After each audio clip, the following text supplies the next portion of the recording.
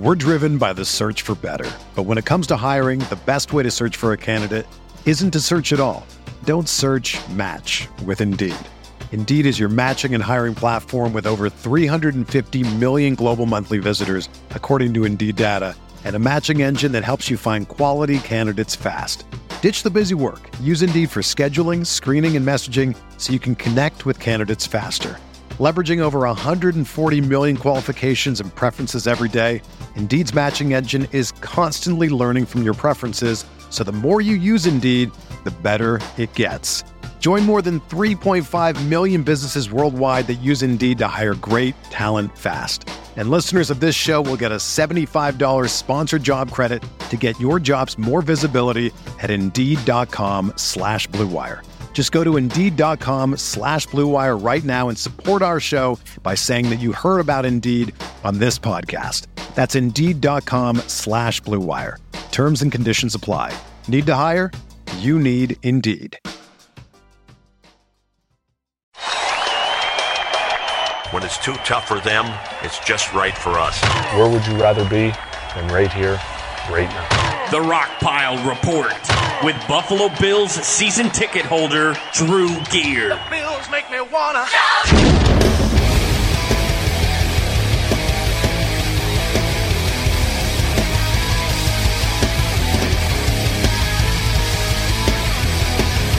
And it's first and goal right at the 10. Here's Forte. Leans across, and it's a touchdown. He's a first and 10 play, and look at Powell breaking out of it. What a run by Powell! They had him twice, and finally Hyde ends it near the 10. My goodness, the effort of the night by Bilal Powell. Tonight they've given it away 3 times. More. As Forte is able to stand up and take it home. Welcome, everybody, to another edition of the Rockpile Report podcast. I am your host, Buffalo Bills season ticket holder Drew Gear. To my right is my producer, Chris Kruger, and that was everyone's favorite toast-loving idiot, Jim Nance from CBS Sports and NFL Network. Wow, ladies and gentlemen. After how excited everyone was last week was our most downloaded podcast ever, and you could tell that the people were riding this wave of positive energy directly into what amounted to a brick wall. It'll be interesting to see where our downloads come in this week, because if everyone was as mad as I was about that game. You were so pissed off. I loved it, though, that you were mad. Guys, I invited a bunch of people over to my house to watch Thursday night's football game. Everyone left. I chased everyone out of my house. I didn't leave. My incessant drinking and just I don't know what else to call it, my volatile temper towards the Buffalo Bills. When I woke up in the morning and I was cleaning everything up, I found the shorts that I had been wearing the night before, and just looking at them, came up with the title of my eventual book that I'm going to write. It's going to be entitled Booze, Hot Sauce, and Bloodstains. My life as a Buffalo sports fan. Just to say that night was a disaster would be putting it mildly. For me, anyway. I mean, I always enjoy... I feel you enjoy seeing me rave like a lunatic. Yeah, I feel bad for our listeners that don't get to see you act the way that you do during a game. Because I even said it to you on Saturday when we came over to watch Alabama and LSU. I think with Tyrod, you get so worked up in the moment that you think his talent is better than what it actually is. And you just get blindsided by your own fandom. I don't even know about that. What it is my frustration. Maybe my fandom does play a role in it, but my frustration leads me to drink faster than I normally do. Yeah, and Thursday was bad because you're used to just like Sunday morning getting up and getting a slow start. You're out of the office at 5, home by 6, games in 2.5 hours. You have no time to prep as far as your drinking. So instead, I just hit it hard like Rocky Balboa going into the first 5 rounds of a fight. And things inevitably come off the rails. Folks, we have a lot to cover tonight, but before we get into our opening segment like we always do. So everyone knows I did the Carolina Reaper Wing Challenge, and I successfully completed it. Well, someone, and the video got put online, and a lot of people enjoyed it. A lot of people like mocking my pain and suffering, and because you deserve it. The 12 hours of pain and suffering that came after it. Well, there's this company in Canada, okay, called Brooks Pepperfire Foods Incorporated. They are, out of Rigaud, Quebec, which is right outside of Montreal. One of their customers found my video and sent it to Tina and Greg Brooks, who operate the farm, and said, look, here's a guy who, if you like hot food, this guy, you should talk to these people. They have a wonderful product. And they were nice enough to send me a sampler pack of it. And after I got to know a little bit more about it and try some of their products, I got to tell you, I'm hooked. So I'm not being paid for this. I don't want you to think that this is some kind of paid advertisement. Chris, do we see any money for this? I wish. No, essentially, this is what I want to bring it to the show so that anybody else out there who enjoys chilies, enjoys hot sauces the way I do, can maybe check this out and indulge for themselves. Now, a little bit about them. Greg and Tina have spent more than a decade on their own developing just an entire slew of unique pepper sauces, different blends, different mashes. They pride themselves on the use of fair use and natural ingredients, and I can tell you, just tasting their sauces by comparison to anything I buy at the grocery store, the only thing I can say is that it tastes so much cleaner than anything I get there. It's incredible to me. And you don't get the extra saltiness thrown in on top of it. And they're really experimental when it comes up with just coming up with different blends of hot peppers, trying to see what tastes well with what works as a marinade, what works well as just a straight-up sauce. They've won a dozen National Canadian Awards, including Top 10 Innovator by Food Canada. The other thing I like about these people is that they pride themselves on just not only using fair trade ingredients, but they conduct fundraising and reinvestment into the areas of the world that they purchase from to make their sauces. I mean, after the disaster in Haiti, the Brookses not only involved themselves in fundraising efforts to try to help the region, but then were heavily involved in the drafting of the nation's food security proposal, which was aimed at curbing the malnourishment and starvation issues that they have. Like I said, I'm not getting paid for any of this. The reason I'm giving them a promo and a shout out on my show, it's not because I want anything in return. It's because, like we do with Jay Seafelt over from Wise Guys Pizzeria, the Brooks just strike me as just a pair of good, hardworking people. They go above and beyond to produce a quality product, and in the process are also trying to make the world around them a little bit of better place. They're reinvesting in the community and in the world around them. And for that, they've got my business and my respect. So if I can use the tiny platform I have to even just interest other people who are into this kind of stuff, who maybe are on the market for some small batch hot sauces, things of that nature, if I can help them expand and make people more aware of their brand, I'm all for it, because they certainly deserve it. I expect you to use some of this Super Bowl Sunday in February in the smoker. Oh, some of this stuff is fantastic. They sent me a sticky rib sauce. There's a number of different... I even have, folks, if we make it that far, their Carolina Reaper mash here sitting at the table with me. But so first and foremost, Chris and I are going to, while we go through the Bills news update, Chris and I are going to taste a couple of their hot sauces and critique them as we go. This is their straight jerk sauce. It has you could smell the Jamaican seasonings in it. Chris, if you want to do the honors. Sure, it smells fine. All right, now take a dab. Smells like the movie Cool Runnings. Now take a dab, throw it on a wing, and let the people know what you think. There we go. Let's see. I put it on a flat. Drew got plain wings from Wise Guys. Wise Guys Pizzeria, the official pizzeria of the Rockpile Report podcast. It has a little kick to it. I haven't even put the wing in my mouth. I had some sauce on my finger, licked it off. What do you think? It's got almost like a savoriness that you would find in a Chevetta sauce with some serious heat, but it's not salty. It doesn't taste overly processed. Man, that's good. And that brings us to this week's Bills News Update.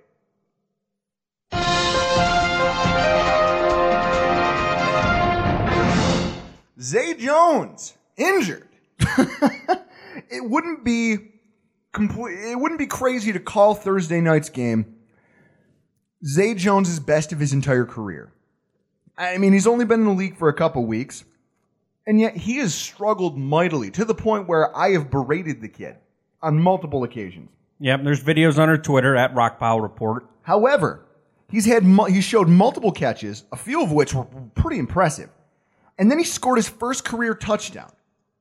Unfortunately, that's where the night took a real shit turn for the kid.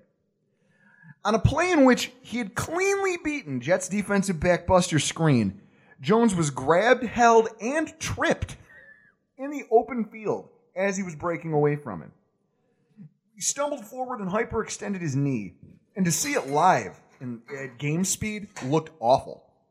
I mean, at that point, to me, it didn't look like an ACL. No, they took him down the tunnel, but you could tell by the way. I mean, you knew his knee was in rough shape when the kid's rolling around on the ground like that. Yeah, it bent past 180 degrees.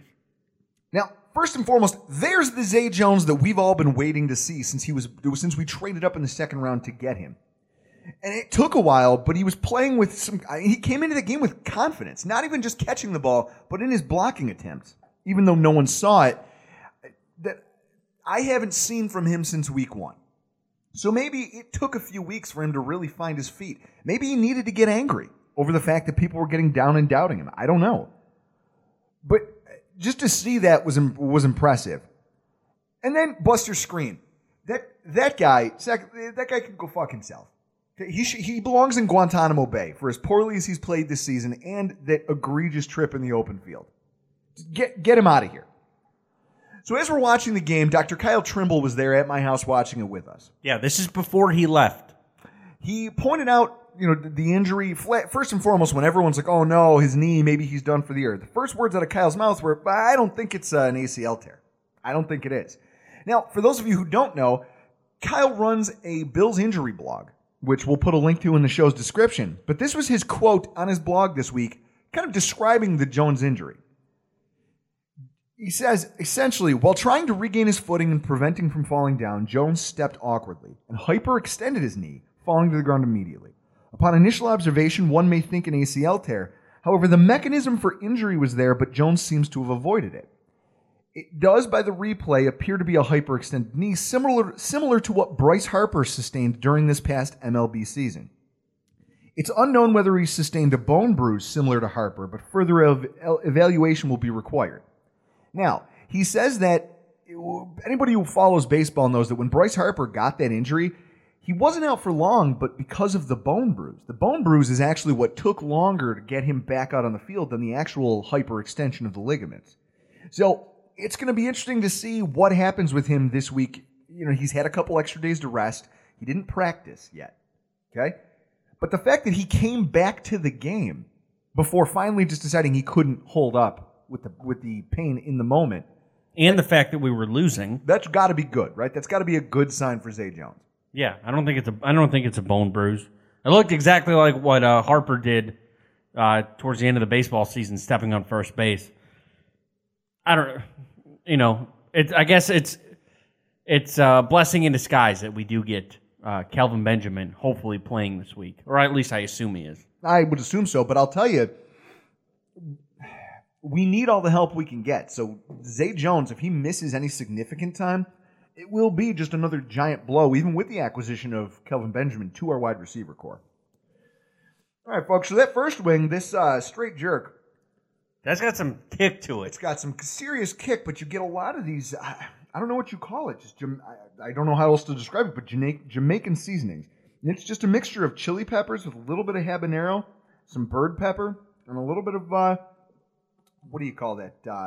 I don't know. This is how I don't know how you come up with these words like maltiness and other shit when it hits your palate. To me, it's good. It's got a great kick to it. It's good. Because I'm a hot sauce connoisseur. Now, the next sauce up is sweet goat pepper. Oh, Jesus. Sweet goat pepper. Upon first smell, you can smell the sweetness. You just smell it. So, when we're talking... This looks like a jar of piss. It is a little more on the watery side. It's more of a sauce. Why don't you go ahead and throw it on your wing there? So, talking about Zay Jones, ultimately what you're dealing with is a young player having a breakout game, and it's heartbreaking to see him go out like that. All eyes are going to need to be on the injury report this week because if he can continue playing at that type of a level, I mean, Deontay Thompson was our leading wide receiver this week. Nice. That can't happen. With Kelvin Benjamin out there, I think that'll help, but we need Zay back in the lineup as quickly as possible. This has the consistency between like a syrup and honey. Yeah, the sweet goat pepper sauce it has a honey kind of and it's got a sweet smell and a honey sort of consistency. I don't know what any of that means. Drew just ate a bone. Did you eat that bone? No, I didn't eat that bone. What do I look like? Well, I know I have bulldog teeth, but come on now. Speaking of players being affected by injury. Wing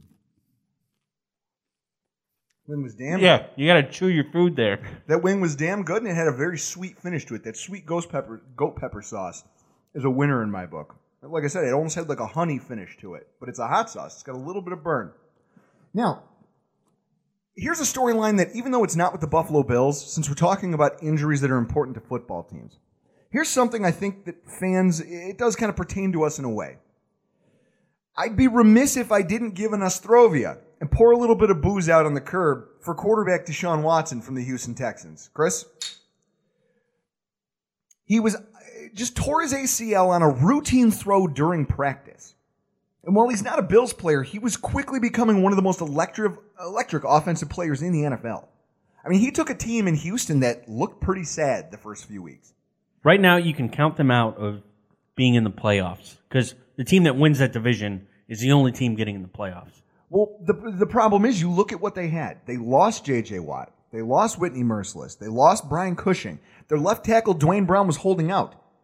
And yet he came in and quickly became one of the best playmaking quarterbacks in the NFL. I mean, over that 5-game span, was it? He had I think he threw just as many touchdowns as Tyrod Taylor did last year in just a handful of games this year.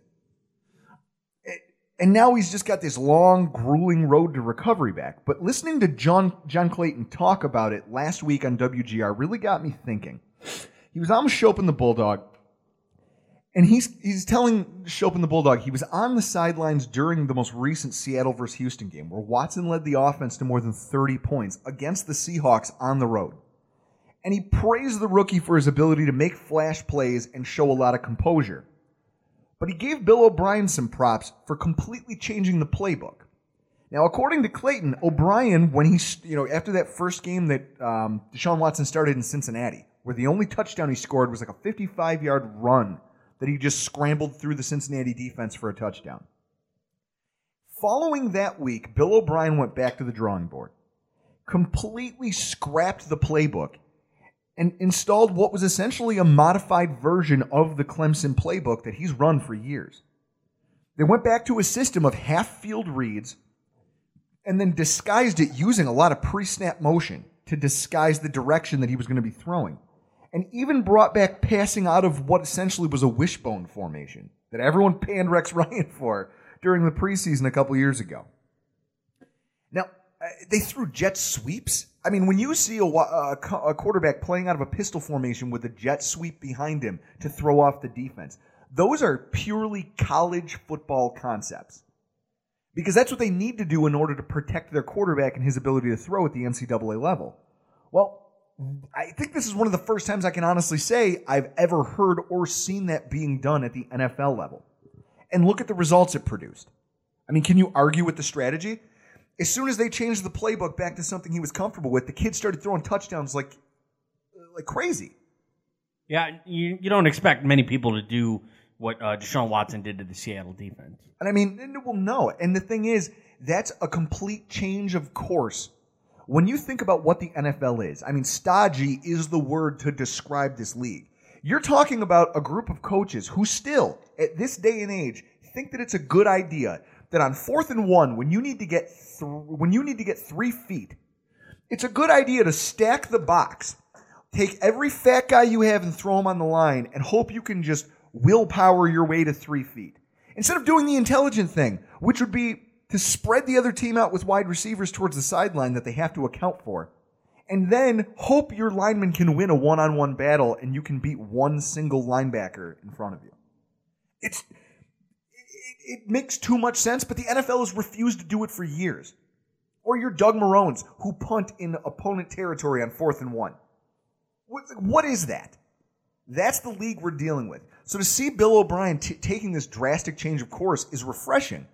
And now where this ties back into the Bills, and it got me thinking, if you're a team that's looking for a rookie quarterback and needs them to produce, you've got to get one with talent. But at the same time, there's got to be some merit to taking that sort of an offensive approach in order to maximize the talent of that kid as they acclimate to the NFL game.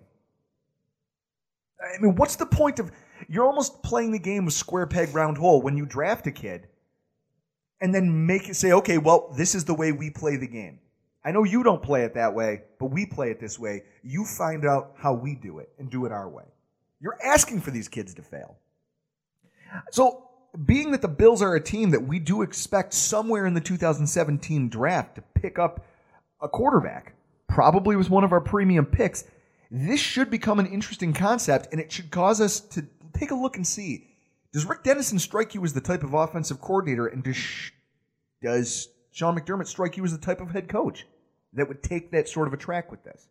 No, I don't think either of them would adapt to what their quarterback skill set is. See, and that makes me nervous because whether everyone loves to talk about Baker Mayfield. Baker Mayfield is becoming one of the most electric playmakers in college football right now. That game last week, the Bedlam at Oklahoma State, that game was a showcase of two quarterbacks who just threw all over the opposing defenses. But at the same time, do I believe either one of those kids could step in and throw 500 yards in an NFL football game? Absolutely not. So if I'm taking a kid like Baker Mayfield, yes, I can take the long approach with it and try to groom him over the course of a year or two to get him acclimated to the NFL game. But wouldn't it seem like there might be some merit to taking a look at the kind of, I don't know what you want to call it, the modified air raid offense that they run, and try to bring some of those concepts to your office to make him more useful for you sooner? I don't know. It just got me thinking, and I wanted to bring it to the show and share it with all of you guys. Because I think that what we might be witnessing here, we may just be witnessing the birth of a new shift in NFL philosophy in terms of how rookie quarterbacks should be handled. I think it would have been better if we'd gotten to see more of the Deshaun Watson project, but knowing that it happened, that's a step in the right direction. And then, speaking of steps in right directions, this week the Bills took a step in the wrong direction. Remember all those power rankings that I told you guys about early in the season, and we talked about how they're trash, they're garbage, and how back when ESPN thought that we were trash and lowered our ranking after a win, I said that no one should put much stock in what the media has to say about your football team. Or how I told everybody, be careful. When all of a sudden everybody under the sun wanted to declare the Buffalo Bills a top 10 football team. You seem to be one of them. No. I said that was too high. When you get going in games. Oh, mid-game, you can't talk to me about this type of stuff because I'm not being a rational human being at that point. You're not. Because come game day, rationality goes out the window. No, I don't even know how Larissa's marrying you because all women want is a guy that can listen. After Thursday night, and we did our Periscope, you offered me a Seagram's bet that they will not make the playoffs. Have you listened to anything I've said on this show? I don't buy into what the Bills are doing. Still at 5-2 going into Thursday night, we weren't a playoff team. I still think that. So the fact that you didn't listen to anything I said on this show, and you just immediately challenged me to a Seagram's bet, we will not make the playoffs. I've been saying that since September. Listen. Chris, I think you've noticed I don't listen to much when the game is on. When the game's on, I'm impossible to talk to. The rest of the world might as well not exist. So, last week, it seems like everybody's jumping on that bandwagon because, I mean, think about it. Last week, Nate Burleson had nothing but positive things to say about the Bills on Good Morning Football on the NFL Network. Well, this week, he had this to say about Buffalo.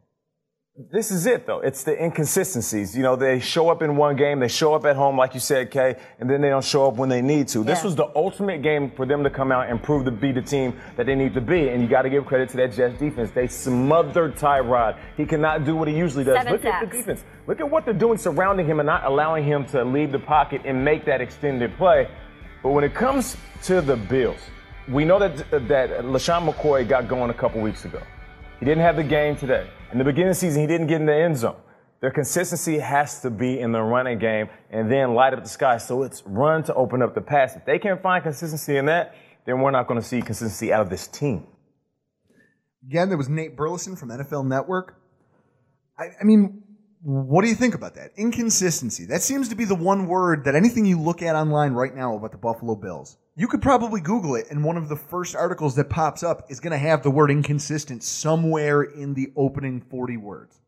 So it's something that it's happened at least over the whole playoff drought. Oh, I know. We play to the level of the teams that we play. We play a bad team, we're going to play bad. We play a good team, we'll win. I mean, like it happened a couple years ago with Aaron Rodgers. We all thought we were going to get steamrolled by Green Bay, and we ended up beating them. I mean, I just think we played bad against a shitty football team. Is that your professional opinion? That is my professional production opinion. Well, I'll tell you, just watching social media over the last few days, that sentiment is mirrored by most fans out there. And it seems like most of the national outlets agree on this week's weekly rankings. They've tanked us. That's exactly why I say that paying attention to a lot of this stuff is an exercise in frustration. Okay? I didn't agree that we were a top 10 team when they put us there. And I don't think that we are, we belong to be as close to the basement as some people are talking about us being. Yep. I think about it, at the beginning of the season, everyone was trash, including us, the Jacksonville Jaguars, the Los Angeles Rams. There was a lot of teams that were pegged to be terrible. Meanwhile, teams that made the playoffs last year, like the Giants, are in the toilet. They're in the toilet. The Giants have no hope. So that's why I'm saying, guys, let's not get too high, not get too low, unless the game's on. In which case, I can't say that because that makes me a hypocrite. Yeah, you get so irrational and moody when the Bills are playing. Absolutely. Thank God that we got a home game this week. I don't have to watch it with you. Oh. And folks, we're here to try one of the last sauces of the night. This is the Hurricane Irie Mash from the Pepperfire Farms. Let's go ahead and take a bite of this. It smells really good, and it's got a sweetness to it. All these sauces have been kind of a sweeter brand of hot sauce. Yeah, I don't taste that. I just eat it and then go, yeah, that's good. Fits my palate. What are these seeds that are in here? That brings some heat. But again, am I going to be running to the toilet? No, you'll be fine. Put it in your mouth. That's what she said. Oh, my God. Shut up and eat the wing. So, folks,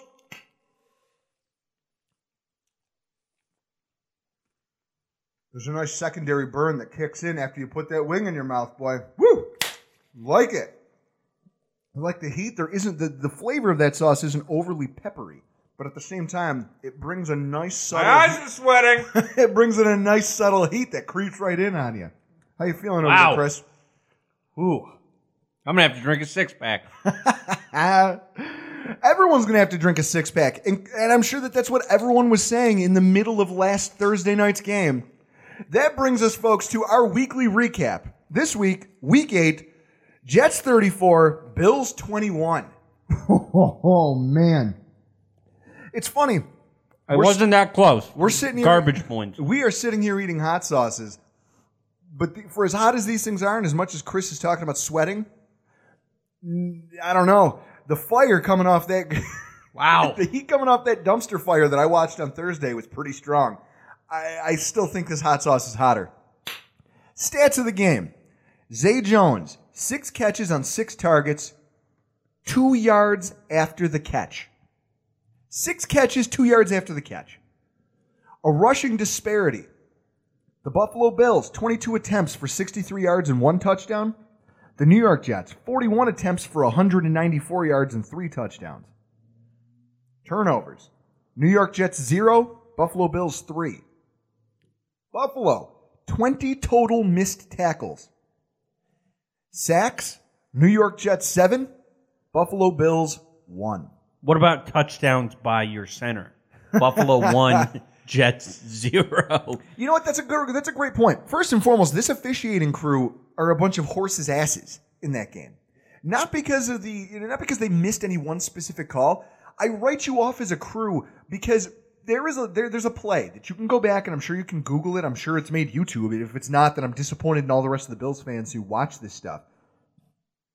They tell us that we didn't get into the end zone and make us run a play. At the same time, when the referee spots the ball is spotted on the goal line. It is literally on the goal line as Eric Wood puts his hand on it and tries to snap it. How you make that mistake as an official on primetime television is beyond me. Absolutely beyond me.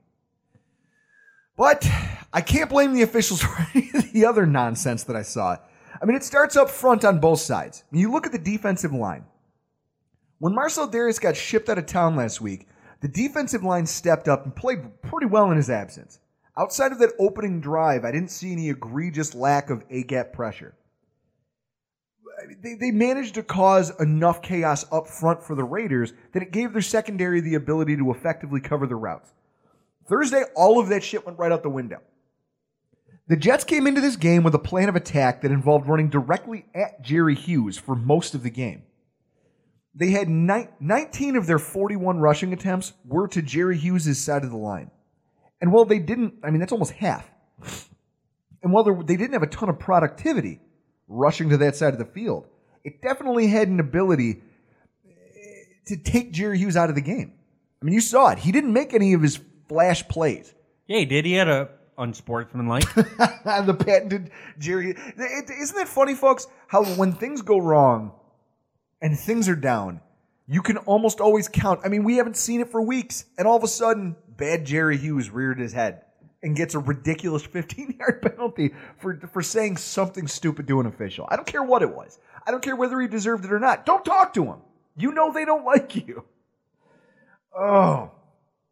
Since Denver in Week 3, the Bills have gone 5 straight games with only 1 or fewer sacks per game. As a guy I used to work with, Greg, would tell you, sacks don't matter in the NFL. I can tell you that some of that might be due to game plan and the caliber of quarterback that we're currently playing. I mean, you're talking about Jameis Winston, who, for all of his faults, still managed to throw over 300 yards on us. You've got Derek Carr, who in his own right is a good quarterback who played a lot of shotgun. Yeah, he's elite. Good quarterback. Elite. He's not elite. He's elite. Who played a lot of shotgun that kind of insulated him from the pass rush, and he's smart enough to know when to throw the ball away instead of taking hits because obviously he's smart. Yeah, another word for smart is elite. And then teams are now, I don't know. I think that because of the quarterbacks that we're coming up against, our defensive coordinator has gotten gun shy about blitzing. So now teams are neutralizing Jerry Hughes off the snap and with their game planning. And up the middle, we've got options. You know, you've got guys like you got Jarrell Worthy, you've got Kyle Williams, you've got Adolphus Washington, you've got DeAndre Coleman. But none of these guys are standouts outside of Kyle. So if you double Kyle, you're asking one of these other guys to make a play, and so far none of them have been able to do it in the pass rush department. And that's really hurting us on defense. I mean, I just think that we are doomed if we have to continue game after game trying to manufacture a pass rush with no one who can handle their own shit in the middle. Look, our defense played a bad game. That's how I view it. Okay. No. Well, I play we both play sports. I play hockey. There are times where I mentally I don't show up. I can't shoot. I can't pass. I mean, it might be a little bit different for you because you stand behind a plate while someone underhands you a ball. It might be a little bit different. But I just think defense, offense, they just didn't show up. And when that happens, you get a result of Thursday night. Because if you look at Carolina and Cincinnati, our offense really didn't show up for that game, and that's why we lost.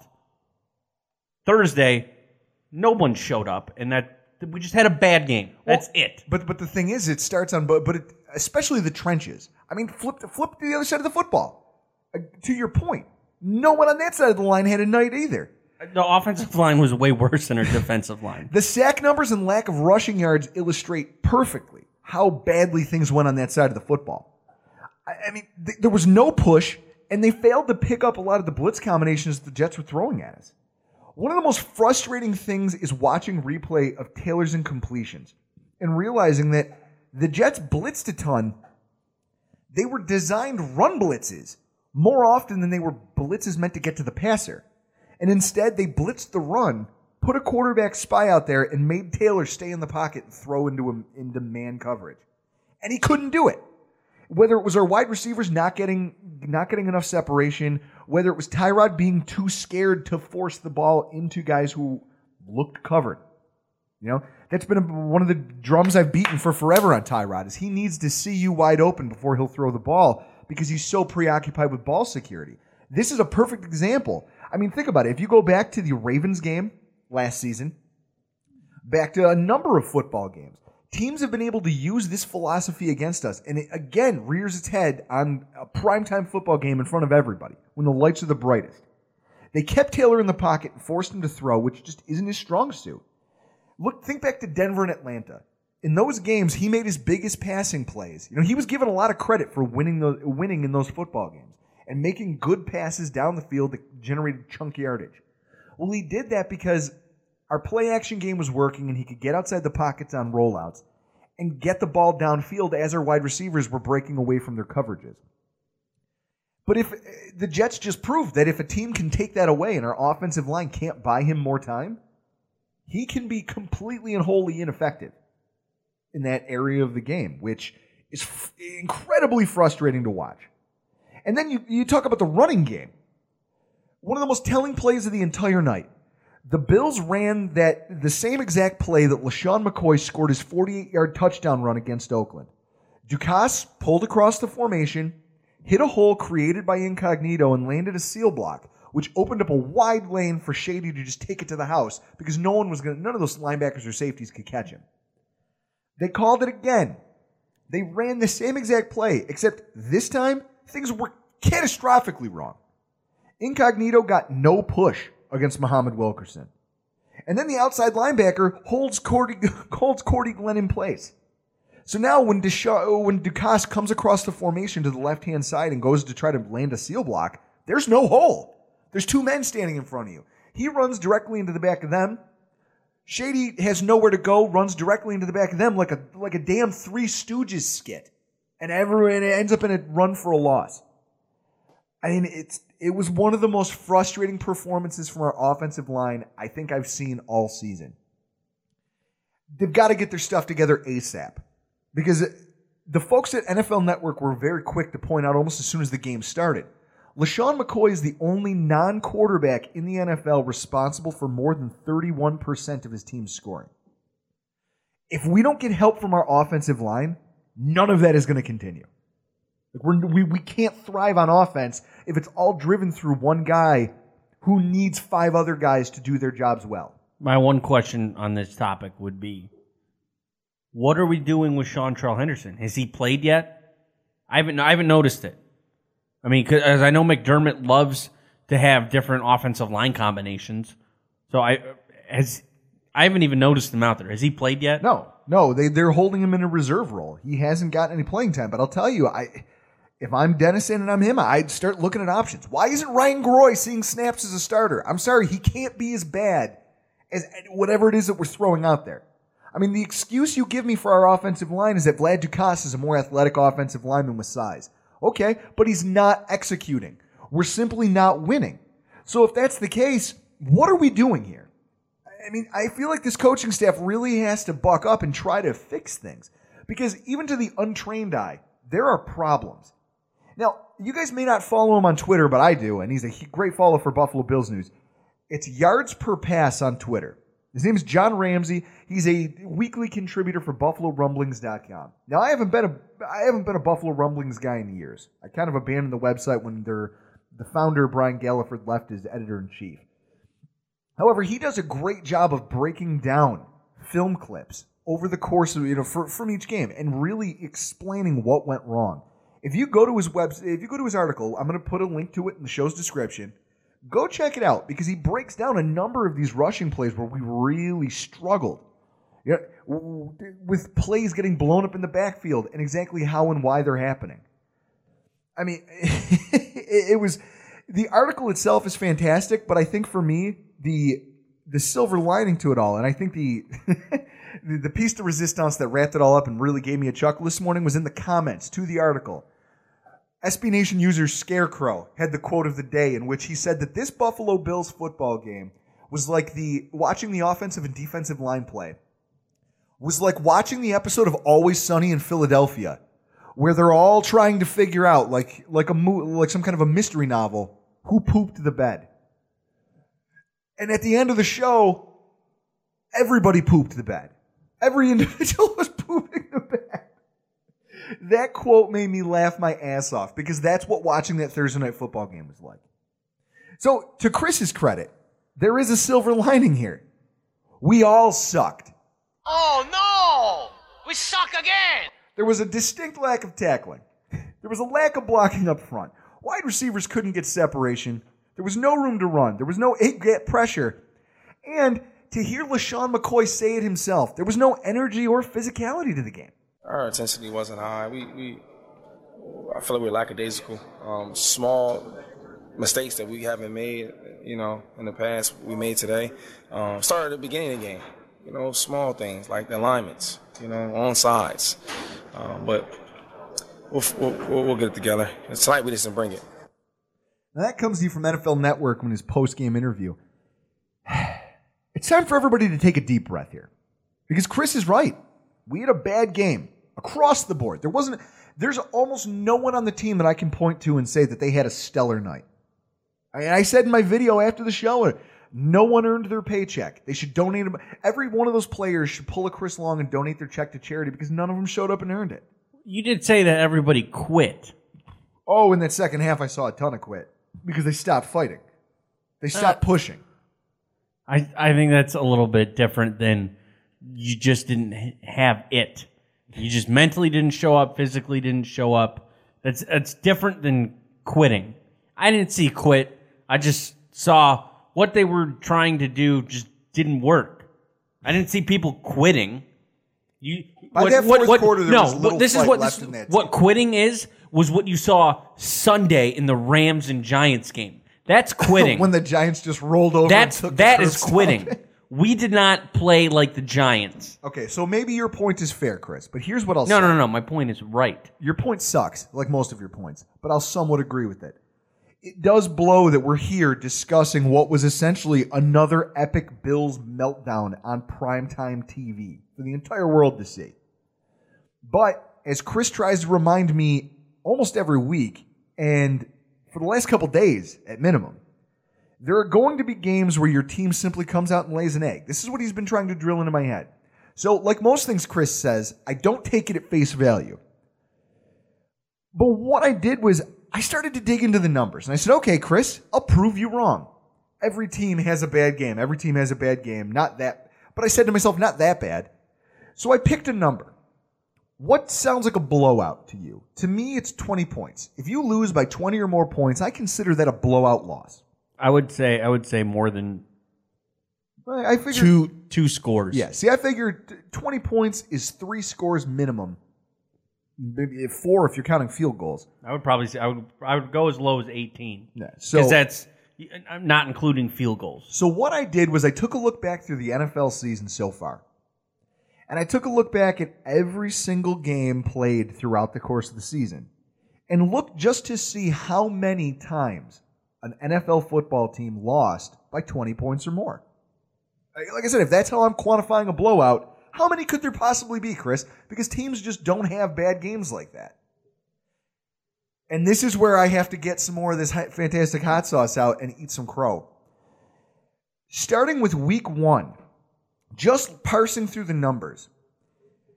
Week 1, there was 4 teams. Week 2, there was 4 teams. In week 3, there was 2 teams. 4 teams in week 4, 2 teams in week 5. There's only been 1 week of NFL football played so far this season where there were no teams that lost by a smaller margin than 20 points. And in fact, in week 7, there were 3 teams that got completely shut out, that did not score a single point. I mean, that's incredible. Yeah. So, well, your whole thing in the Periscope video was playoff teams don't lose by 20. And that's where I was also surprised, because in looking through some of these teams that get blown out, I mean, yes, you have the Colts. You have the 49ers, teams that you look at and say, okay, that's a bad football team. And you've got the Steelers. Okay, you've got teams like the Ravens getting blown out. The Steelers got blown out by Jacksonville. You've got Cincinnati that gets shut out. It's home opener. Like, these are the types of games that I look at and I say, how did this happen? So maybe to Chris's point, we do all need to just take a deep breath and realize that shit games have happened this season to good football teams. I guess the silver lining here is that they failed together. Whatever they do it as a team.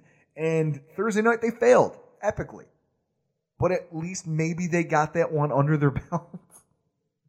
I mean, Chris, if I'm looking for a silver lining and the numbers support it, I'll give you your due that you're correct. Cheers. And I'll say that maybe we got ours out of the way. Yeah, well, it just sucks that it's against the Jets. It does suck that it was a division game. There was one other silver lining for me personally, and I'm hoping that some of you out there listening to this can get on the same page as I am. Tre'Davious White. The kid impresses me every single week. Now, don't get me wrong. Trey White had the worst game of his entire career thus far on the nation's biggest stage.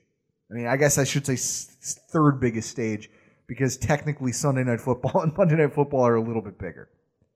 He allowed 3 catches for 37 yards, one of which was a 25-yard touchdown pass to Robbie Anderson that really kind of got the Jets pulling away from the Bills. And he whiffed on 3 tackles, including what was just a backbreaker that Matt Forte he whiffed on it. And Matt Forte, I don't know if that was the touchdown run, but I know it was a sizable run. I was already chugging my beer at that point and turned my head away from the TV. After the game, this is his quote to reporters. I don't know what to say. I felt like coming into the game, I felt great. My body felt great, even though it's my first time on a short week. I don't know what it is. It's just the worst game that I ever played in my life. Second time costing my team the win. It's devastating. Now that quote tells me a few things. 1, on a football team that's supposed to be built around the idea that each player is simply one of 11, that's a young kid taking personal responsibility for a lot more that went wrong than his own play. He alone didn't cost us this football game. Well, if you watch the quote, watch him say the quote, it kind of shows his character that he has. And he even looked like he was in pain just from the plays that he had let up. I mean, he's not the only person out there on that field who failed to bring their hard hat with him on Thursday. And he's sure as hell not the only reason we lost that game. But to hear him talk about it and speaks just so openly about he's taking personal ownership of these losses. He calls it the second time that he's cost us a game. When was the first? When was the first? It was either Carolina or Cincinnati. Yeah, but that's my point. Like, I bet you he's probably blaming himself for the A.J. Green catch. Yeah, A.J. Green. What that shows you is that even though he clearly has come out and played confidently, but he's also taking ownership of his mistakes and really does see himself as a leader on this football team. As a kid his age, that's impressive. You know what? I'm impressed by Trey White. And I know I hated this draft, but I don't know. So far you've been wrong on the draft. Watching him play, I'm just damn proud that that's a guy who puts on my jersey every Sunday. And that brings us to our hero and zero of the week. Now, Chris, I kind of struggled with this, considering that I feel like there were so many zeros and not enough heroes. But if I had to pick one, wide receiver Zay Jones, my hero of the week.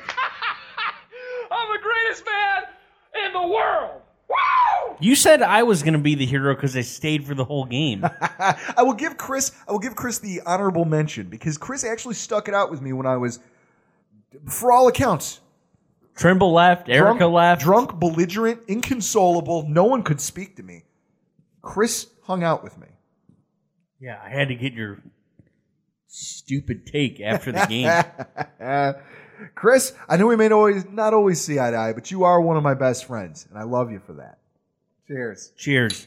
I gave it to Zay Jones because I've dogged this kid for weeks. So in a night when he flashes and has the performance of his career, and then shows toughness, by not only being hurt, but coming out and at least attempting to fight through it because his team is losing. That gets him the game ball. I mean, that's balls right there. That is balls. I'm having a great night. My team needs a spark. I'm hurt, but I'm going to go back out there and play. That makes him a stud in my book. And for the zero of the week, I had to pick somebody, so it goes to head coach Sean McDermott. You folks fell on your face. You get an F- in my book. Now, I know some of you out there are probably just shaking your heads, laughing at me, thinking I'm nuts, calling McDermott the zero of the game. You're probably already pointing at a dozen players. Oh, this guy deserved it more. That guy deserved it more. However, when you fail across the board, as widely as the Buffalo Bills did, you can't blame that many people for a team's failure, at least not one that epic, without taking a look at the captain of the ship. Okay? You heard McCoy say it. They came out flat. They didn't have the intensity. They just didn't bring it. To that end, I say that is the job of a head coach, is to make sure that his team is motivated and prepared to come out and play a game. Especially on Thursday night. Especially on primetime television, and especially a division game. So, I'm not going to badger the guy, though, because here's what I'll say. It's a learning experience. He's a first-time head coach. They're not all going to be gems. Okay, not every single one of these games are we going to walk away from it and say, okay, well, he's the next coming of Bill Belichick, that he's this, that he's that. He's going to have rookie mistakes the same way Trey White has, the same way Zay Jones has.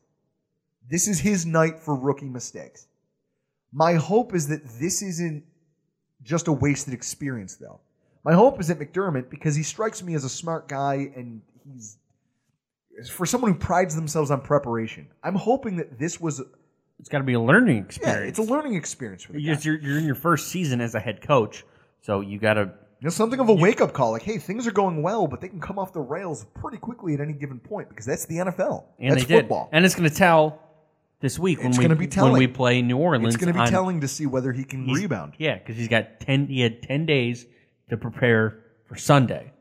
So, here, we have a Rockpile Report Fantasy Football League that we do, and did Alex come up with it?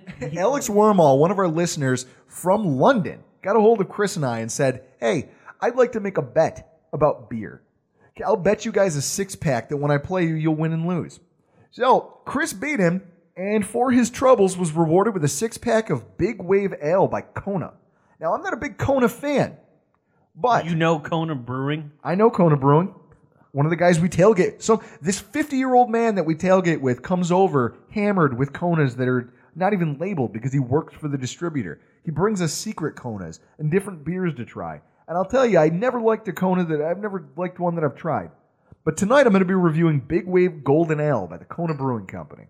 This should be interesting because I literally spent like 10 minutes at Consumers looking at what beer could I get with this money I got from Wormel that I could use to buy beer that Drew will try on the show and review because he's a raving lunatic, borderline alcoholic. Since you want to talk about raving lunatic, folks, before I start critiquing this beer, I'm going to round out this my sauce tasting here from the Pepper Master and the Brooks Pepper Company.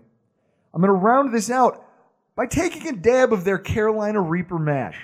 This is just straight on the tip of your finger. This is straight, unadulterated Carolina Reaper mash. Oh, on the wing. He's going on the wing. Smelling it is bringing back horrific memories. The hair on the back of my neck is standing up. No one that watched that listens to our show, would describe that as horrific. What would you use to describe it? Amazing, hilarious, watching you sweat out of every pore. All right. Oh. So as Chris can see, I have dabbed this wing up for our listeners out there. Yes, I am going to the loony bin for this, and I strongly suggest that you guys go check out the Brooks Pepper Farm. I'm going to put a link to their page in the show's description. Go patronize them the way I plan to. They're great people. They make a great product. And I'll see you guys on the other side of this chicken wing. Yeah, they're the nicest people ever from Canada that I know. So. Okay. How's the heat compared to what Jay has? Oh! Ah! All right, folks. There's a lot of sweetness up front, but man, is there a bite. Whew. Ooh, the return of the Carolina Reaper pepper. I swore I would never do this again, Chris. Yeah, before the show, you're like, I don't know if I can do this. But you're a man of the people, and the people want to see you suffer by putting hot things in your mouth. I'm not going to lie, folks. So this Carolina Reaper sauce, theirs is pure. And it's not as watery as the stuff from the Pucker Butt Pepper Company. This stuff is pure mash. Doesn't have as much vinegar in it. So it's really sticking to the roof of my mouth. All right, well, now try some of that Kona Brewing. Kona Big Wave. Big Wave Golden Ale. Oh. Ooh. Folks, this Kona is actually pretty good. It's got a crisp taste. It pairs well with Reaper. It's light. It's got a crisp taste. The Reaper burn has now made its way into my nostrils. So, speaking of things that stink and burn, let's get to this week's AFC East Roundup. First and foremost, the Patriots. The Patriots didn't play this week, but I still wanted to bring them up just to give me a forum to say it. Fuck the Patriots. After trading away their coveted backup quarterback, Jimmy Garoppolo, they went out and signed the guy who just lost his job because of the trade in Brian Hoyer. Are you kidding me? Brian Hoyer? Who else would you sign? I'm sorry. Who else would you sign if you're Belichick? Who else do you sign? I don't care about that. I think of the optics of it. Brian Hoyer returning back to New England is like John Bon Jovi. I don't even know. A John Bon Jovi cover band going back to New Jersey. Like, that's what it's like. It's like you sucked here, and then you left to go suck elsewhere, and now you're back here, hopefully to suck again. Somebody better take out Brady stat. I would love to see Hoyer finish the season. I mean, that would be like the Bills signing Kelly Holcomb back. For no good reason, just because, oh, hey, you're out there, you still think you can sling a rock? All right. You clearly suck and can't perform at an NFL level, but sure. Wasn't that bad. His record as a starter is atrocious. He's a bum. He's a flaming bum. McCown level? I'd say he's worse than McCown. He's worse than Josh McCown. That's pretty bad. But, nevertheless, they are the New England Patriots, so of course they're riding a 4-game winning streak and will go out to Denver to play the suddenly dog-shit Denver Broncos in a primetime football game that should have been flexed directly into the toilet weeks ago. Are you kidding me? I have to spend my Sunday night watching... because this is the first week I think they can flex. See, this is what I hate. Every game should be able to be flexed. Every week, all season long. This is what I think is bullshit about the NFL schedule and the way they do things. As a guy who's going to be attending the Bills game, by the time I get out of the game, get home, fight traffic, get back... Halftime of the 4 o'clock games. Unload all... Yeah, it's unload all the tailgating equipment because I house and own all of it. I don't get into the house to watch football. It's 5:30. It's almost 6 o'clock. So at that point, what's left for me to watch of the afternoon football games? So I'm really looking forward to Sunday Night Football to get my last fix for the day. Wouldn't you think that this week the Saints-Bills game should be flexed? Absolutely not. Absolutely not.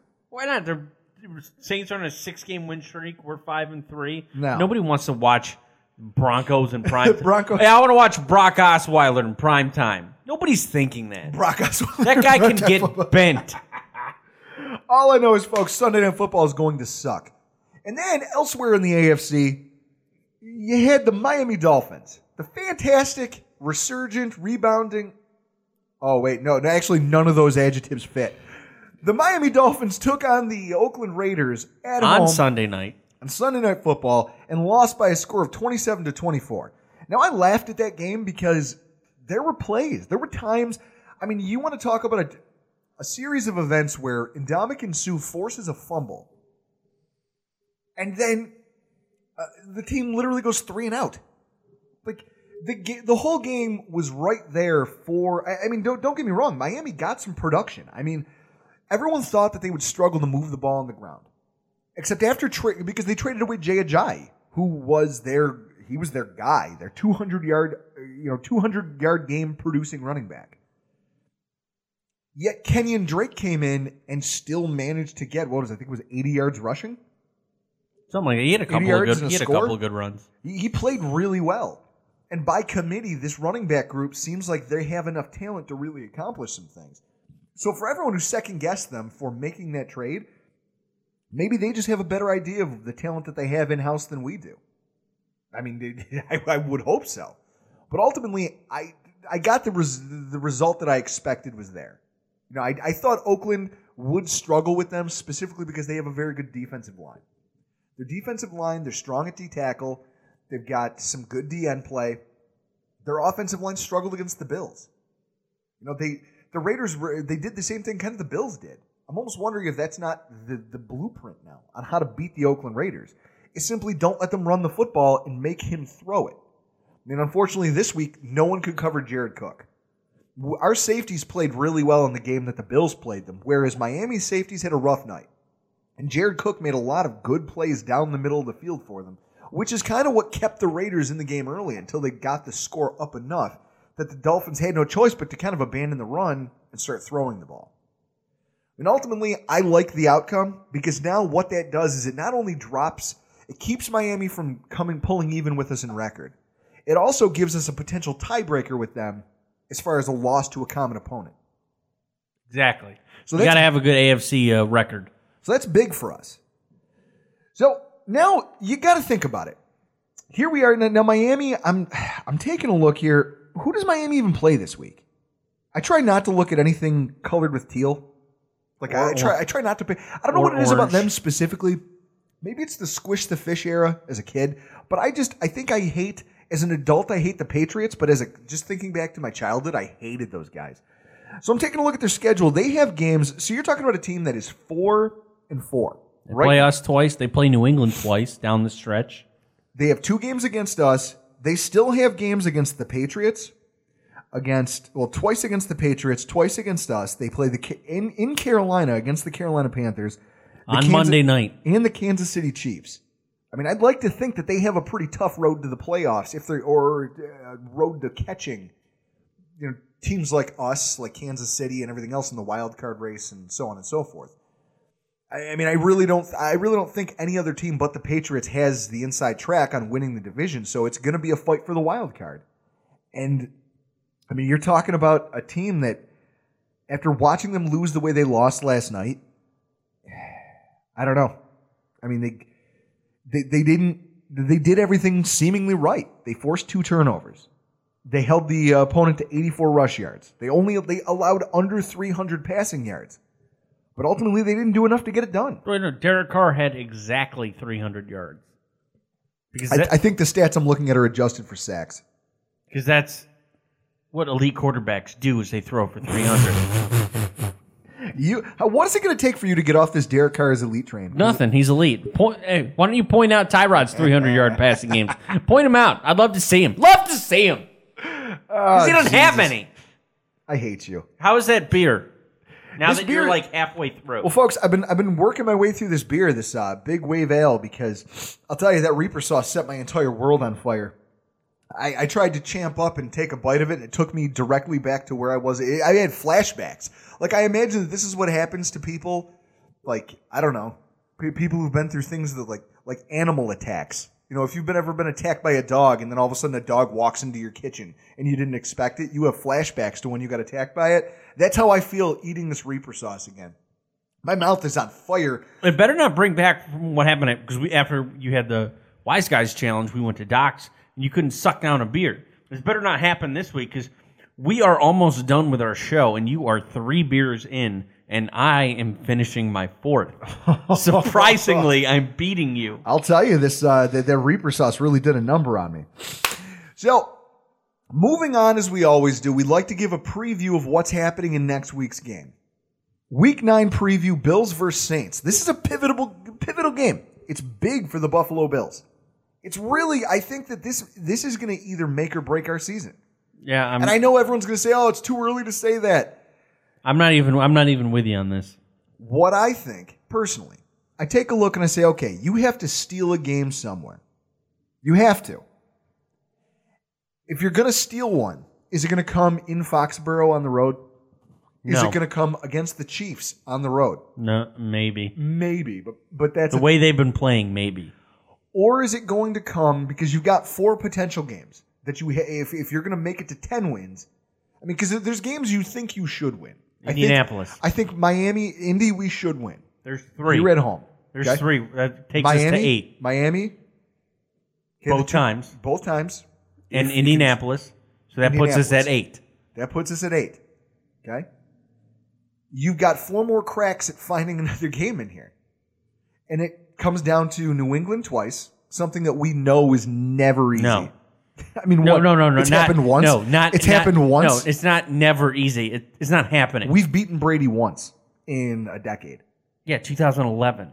So it's not. It's going to be more difficult on the road in Kansas City, which brings us to home against a dome football team. That's it. This seems like the easiest one out of those games that you could steal. I feel like we have to have this one. So running down the info for the game. It's going to be at New Era Field, 1 p.m. Where's the game, Chris? CBS, I'm assuming? Fox. Oh, because it's an NFC team. NFC team at an AFC team. It's always on Fox. So it'll be right. on Fox. So on Fox, the weather, folks, for those of you attending the game or just sitting at home wondering how miserable the rest of us are. That would be me. It's going to be approximately 40 degrees. Strong chance of rain. So it's going to be a miserable afternoon. The spread. 2.5. Saints. So the Saints are favored by 2.5 points. Over under is 46. The injury 46.5. Excuse me. Oh, 46.5. The injury report for the Buffalo Bills. Ramon Humber with a hand injury. He is questionable. They think he'll play again. Zay Jones, knee injury. He is questionable. It's going to be interesting to see how that plays out over the course of the week because we're going to have to watch the practice reports. Cornerback E.J. Gaines with a hamstring. He's been listed as day-to-day. I'm going to call him probable, even though the injury report says he's questionable, because I do believe that he will practice this week. And then Charles Clay. He's been out with a knee injury forever. Probable. I'm assuming we will see the return of Charles Clay and E.J. Gaines. On the flip side of the ball, there's 2 injuries that stand out. Left tackle Teron Armstead. He suffered a chest injury in last week's game and didn't come back to the game. So that's one that I'm going to be watching their practice reports just to see if he comes back at all. Because if he's limited, I'm assuming he's going to play.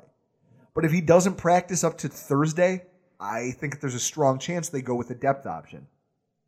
And then strong safety Kenny Vaccaro for the Saints. Groin injury, questionable. He is also the team's leading tackler. That's again, another potentially big injury. Now, the Saints are coming into Buffalo on a 6-game winning streak. They've been hot. I mean, it's... they're playing... I want to say they're playing Saints football from the Saints in their prime. Well, we should start out with, because I have it here on the phone, from a friend of the show, Greg Turlone. He was on 2 weeks ago. Mm-hmm. Breeze in 2 home games versus the Bills. And this is in wherever, either San Diego when he was there or with New Orleans. 2-0, 54 of 67, 671 yards, 9 touchdowns, no picks. Breeze in 2 road games at Buffalo, 1-1, 29 of 53, 320 yards, no touchdowns, no picks. If there's anything wrong with those statistics, at G Turlone on Twitter and let him know, because that's where I got these stats from. Oh, speaking of hot. Did you just get a roundhouse kick to the throat? I just touched my eye with the finger that was in the Reaper sauce. Oh! Oh! God, no! You sons of bitches. Put it together. I did that. Moving on. Woo! So, to bring you guys a little offensive preview of what you can expect to see on Sunday, the Drew Brees passing attack. Now, here's the thing. Everybody, oh, God. Woo. Christ, it burns. Don't dip your finger in Reaper sauce and then rub it in your eye. The Drew Brees passing attack. Now, everybody knows that that's been the bread and butter of the New Orleans Saints for years. He's one of the most prolific quarterbacks to ever play the game. And in fact, I think he was done a disservice by his career falling into the same era as the Manning, Rodgers, Brady era, because He gets thought of as the fourth best of those guys, but I think if you put him 10 years before or 10 years after, he's easily top 2. I mean, true or false? True. I mean, defensive coordinators know this about him. When you play Drew Brees, it's more about limiting the amount of damage he does than trying to stop him completely, because the odds that you'll completely shut him down are slim to none. One of the things that scares me about this matchup is that the Bills have struggled with their pass rush. It doesn't bode well, considering that he has one of the quickest releases in the NFL this season and has taken only 8 sacks since week 1. Tyrod Taylor got sacked 7 times last week. And sending extra attackers at him, that is not the way to go about it. He currently holds a 72% completion percentage against the blitz. So the question becomes, how do you attack Drew Brees? I mean, if you're a defense, what do you do with a quarterback who gets the ball out quickly? And at the same time, if you blitz him, it just makes him faster. You got to attack with the front 4. I'm sure you're going to tell me that because we don't have Darius anymore to acquire double teams to put single blocking on Kyle Williams and the rest of the defensive line. We got to win with up front in the trenches. That's where every game's won. I'm not gonna lie to you, I'm having trouble seeing my notes right now. Things are getting ugly over here on the side of the microphone. All right, I'm taking over the show. Absolutely not. Oh, someone get me a pirate patch and a hat. All right, so when you look at one of the most interesting things I saw when I'm going over just because you're trying to investigate Drew Brees as a quarterback in 2017, one thing I noticed is that his deep passing attempts have decreased dramatically since last season. Because he's old. Well, no, some of that is personnel turnover. I mean, think about it. You lost speed and size at both tight end and wide receiver. Jimmy Graham, you replaced him with Colby Fleener, who was a failed high-round draft pick of the Indianapolis Colts. Brandon Cooks, he was replaced as a deep ball threat by a veteran guy in Ted Ginn, who's inconsistent, but he can be effective. And Willie Snead, he's still trying to. He only has 1 catch this season. I didn't even know that guy still played. Because he's been injured and suspended all season. So he's still trying to work his way into this offense. I mean, this leads to Brees holding a passer rating of just 84.2 on passes of more than 20 yards, which is his worst grade in over 5 years. Essentially, what they've had to do is they've had to change their philosophy. They don't really attack teams down the field anymore. They rely on a quick passing offense that kind of dink and dunks their way down the field, somewhat out of necessity. It's the Nate Hackett approach. I would never call anything that Sean Payton does the Nate Hackett approach. Just said dink and dunk. Who does that better than Hackett? That would be like you comparing this delicious Moosehead lager to old style lager. To old style. Dude, I can't even look at you straight in the face the way you look at me like a fucking pirate with your one eye. I can't open my eye. The right side of my face is on fire right now. So, essentially, with this philosophy shift that you're seeing, it doesn't mean that they're going to be any easier to stop. It just means that we have to, if we can get back on defense, think about it. If we don't have to worry about Drew Brees taking a ton of shots over our head, and we can keep the play in front of us, that's the type of defense that Leslie Frazier and Sean McDermott have preached, and that they've tried to build all season. It also lends itself to more turnovers. Something that they have no problem providing that.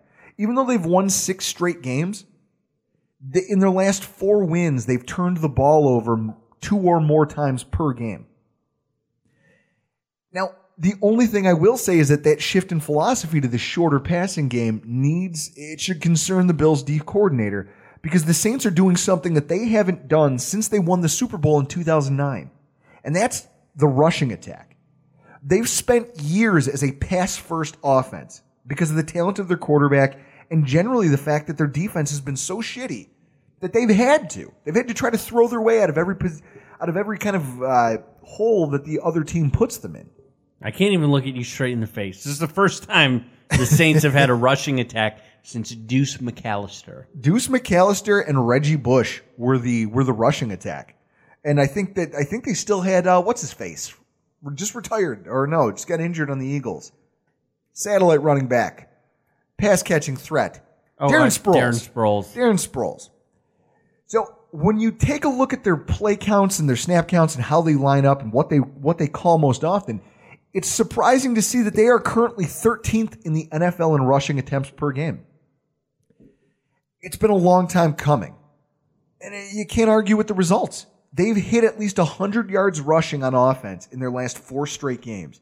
And even though their wide receivers aren't really getting downfield and generating the big explosive passing plays that we're used to seeing from the Saints, their team is still second in catches for 20-plus yards. They're doing it with their running backs. I mean, now anyone who plays fantasy football has heard of Alvin Kamara and knows who former Alabama running back Mark Ingram is. What they may not realize is that the two of them are the nastiest 1-2 punch at running back in the NFL this season. They're the only pair of running backs to each have 30 catches. Their elusiveness and this ability that they just have to force missed tackles on screen swing passes has put their offense, the Saints' offense is 4th in the NFL on yards after the catch. They've already got almost 1,200 yards. I mean, that's incredible. Yeah, Alvin Kamara is why my only team for fantasy that involves money is in second place. He's crushing it. I've got a team that has Alvin Kamara and Mark Ingram on it, and I start both of them every week, and each one of them contributes at least 15 to 20 points. That's terrifying, thinking that that's what we're walking into on defense. They're averaging as a unit 4.2 yards per carry on the ground, which explains why the Saints have been so quick to just turn to the running backs. If it's working, why have Breeze exposing himself to more hits by throwing downfield? I mean, look at the number of quarterback injuries the NFL's seen this year. Rodgers, Tannehill. Mm-hmm. Who am I missing? You're missing Bradford. Deshaun Watson. There's just, so if anything, what it comes down to is the NFL season's a war of attrition. Right now, the Saints are finding out that they can, for the first time in years, lean on their running backs to carry the load both in the passing attack and the rushing attack. I mean, essentially, for me, I look at it and I say Drew Brees is the big stick that they use to scare everybody. I mean, he's got 101.7 passer rating and a 70% completion percentage. But it's the running backs that are probably going to be the hammer that they use to try to beat up the Buffalo Bills. I mean, if you're a turnover-prone team, do you want to throw into the teeth of a team that's, I'd say, if we're not leading, then we're damn close to the lead in the NFL in turnovers? Yeah. Oh, my question would be, because I remember the Saints have played in London earlier this year. Kamara got a lot of passes out of the backfield. Yep. Are we expecting to see that on Sunday? Absolutely. I mean, like I said, they've each got 30 catches heading into last week. And that's incredible. They are putting up numbers. They're the only ones in the NFL doing it. They are leaning on those running backs. So I guess my summary of the offensive side of the ball is that, to be blunt, this isn't a great matchup for Buffalo. We are a ball control offense that can keep ourselves in football games as long as our defense can keep the game close and gets off the field quickly. This week, we're going to see an offense that has scored 20 or more points in every single game this season, except for week 1, when they scored 19. Is that when they played Minnesota? Yes. There you go. Now they're playing another great defense. Or I should say great because we got exposed last week, but we are a good defense. So, that's going to be it. I mean, they found the end zone week after week. And while they turn the ball over more and more over the last few weeks, our failure to capitalize on turnovers in the last few weeks and chew up clock, it might result in it could, if we let this thing get out of hands, turn into a runaway loss for the Buffalo Bills. Yeah, it's not happening. The only reason I think it's not happening, Chris, is because of what's going on the other side of the ball. On defense, you look at the Saints. I mean, if there's any reason for Bills fans out there to have optimism about this game heading into it, it's because the Saints have found their rushing attack. They've revived the ground game. And they're always dangerous in the passing game because of Drew Brees. There's some things here that we can exploit. I mean, you got to be optimistic about this. I mean, they play an aggressive 4-3 defense, and I think that their current personnel and the way they play, it's going to create matchups for the Buffalo Bills. I mean, first and foremost, the Saints have made a lot of hay over the last few weeks. Okay, I can't stress enough. 4-game winning streak. And they've scored a shitload of points. No, 6. Well, no, 4 straight since their bye. Since their bye, they came out hot. Everyone thought they would cool down. 4 straight games after their bye, and they've scored, the one game they scored over 50? I mean, on the Lions, they had 52. They are a team that can destroy you if you let them. But most of that's because they've limited all of the teams that they play through the air. During their 6 wins, they've allowed one quarterback to throw for more than 200 yards. And that one quarterback was Matt Stafford in a game that they were losing 31-14 at halftime. So the Lions had no choice but to try to throw their way out of the hole. That game also involved 5 turnovers by the Lions, which explains why the scoreboard was so lopsided. On the ground, though, they're Jekyll and Hyde. Because, their rookie cornerback, Marshawn Lattimore, that kid's killing it. That's really why they are 6-2. No, it's not just him, though. They brought in two other cornerbacks who are all playing their asses off. It's not just Lattimore. Lattimore is crushing on the defense, while we just talked about it. Kamara is a rookie, is crushing it offensively, and is why they've been able to rely on the rush in their 6-game win streak. Mm-hmm. It's the rookies that they drafted this past April. So the thing is, though, when you look at that, right now the rookies are really helping them win these football games. But when you talk about on the ground, the story completely flips on its head.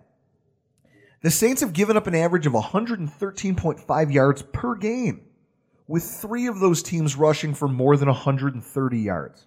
So they're winning games, but they are giving up a ton of ground yards.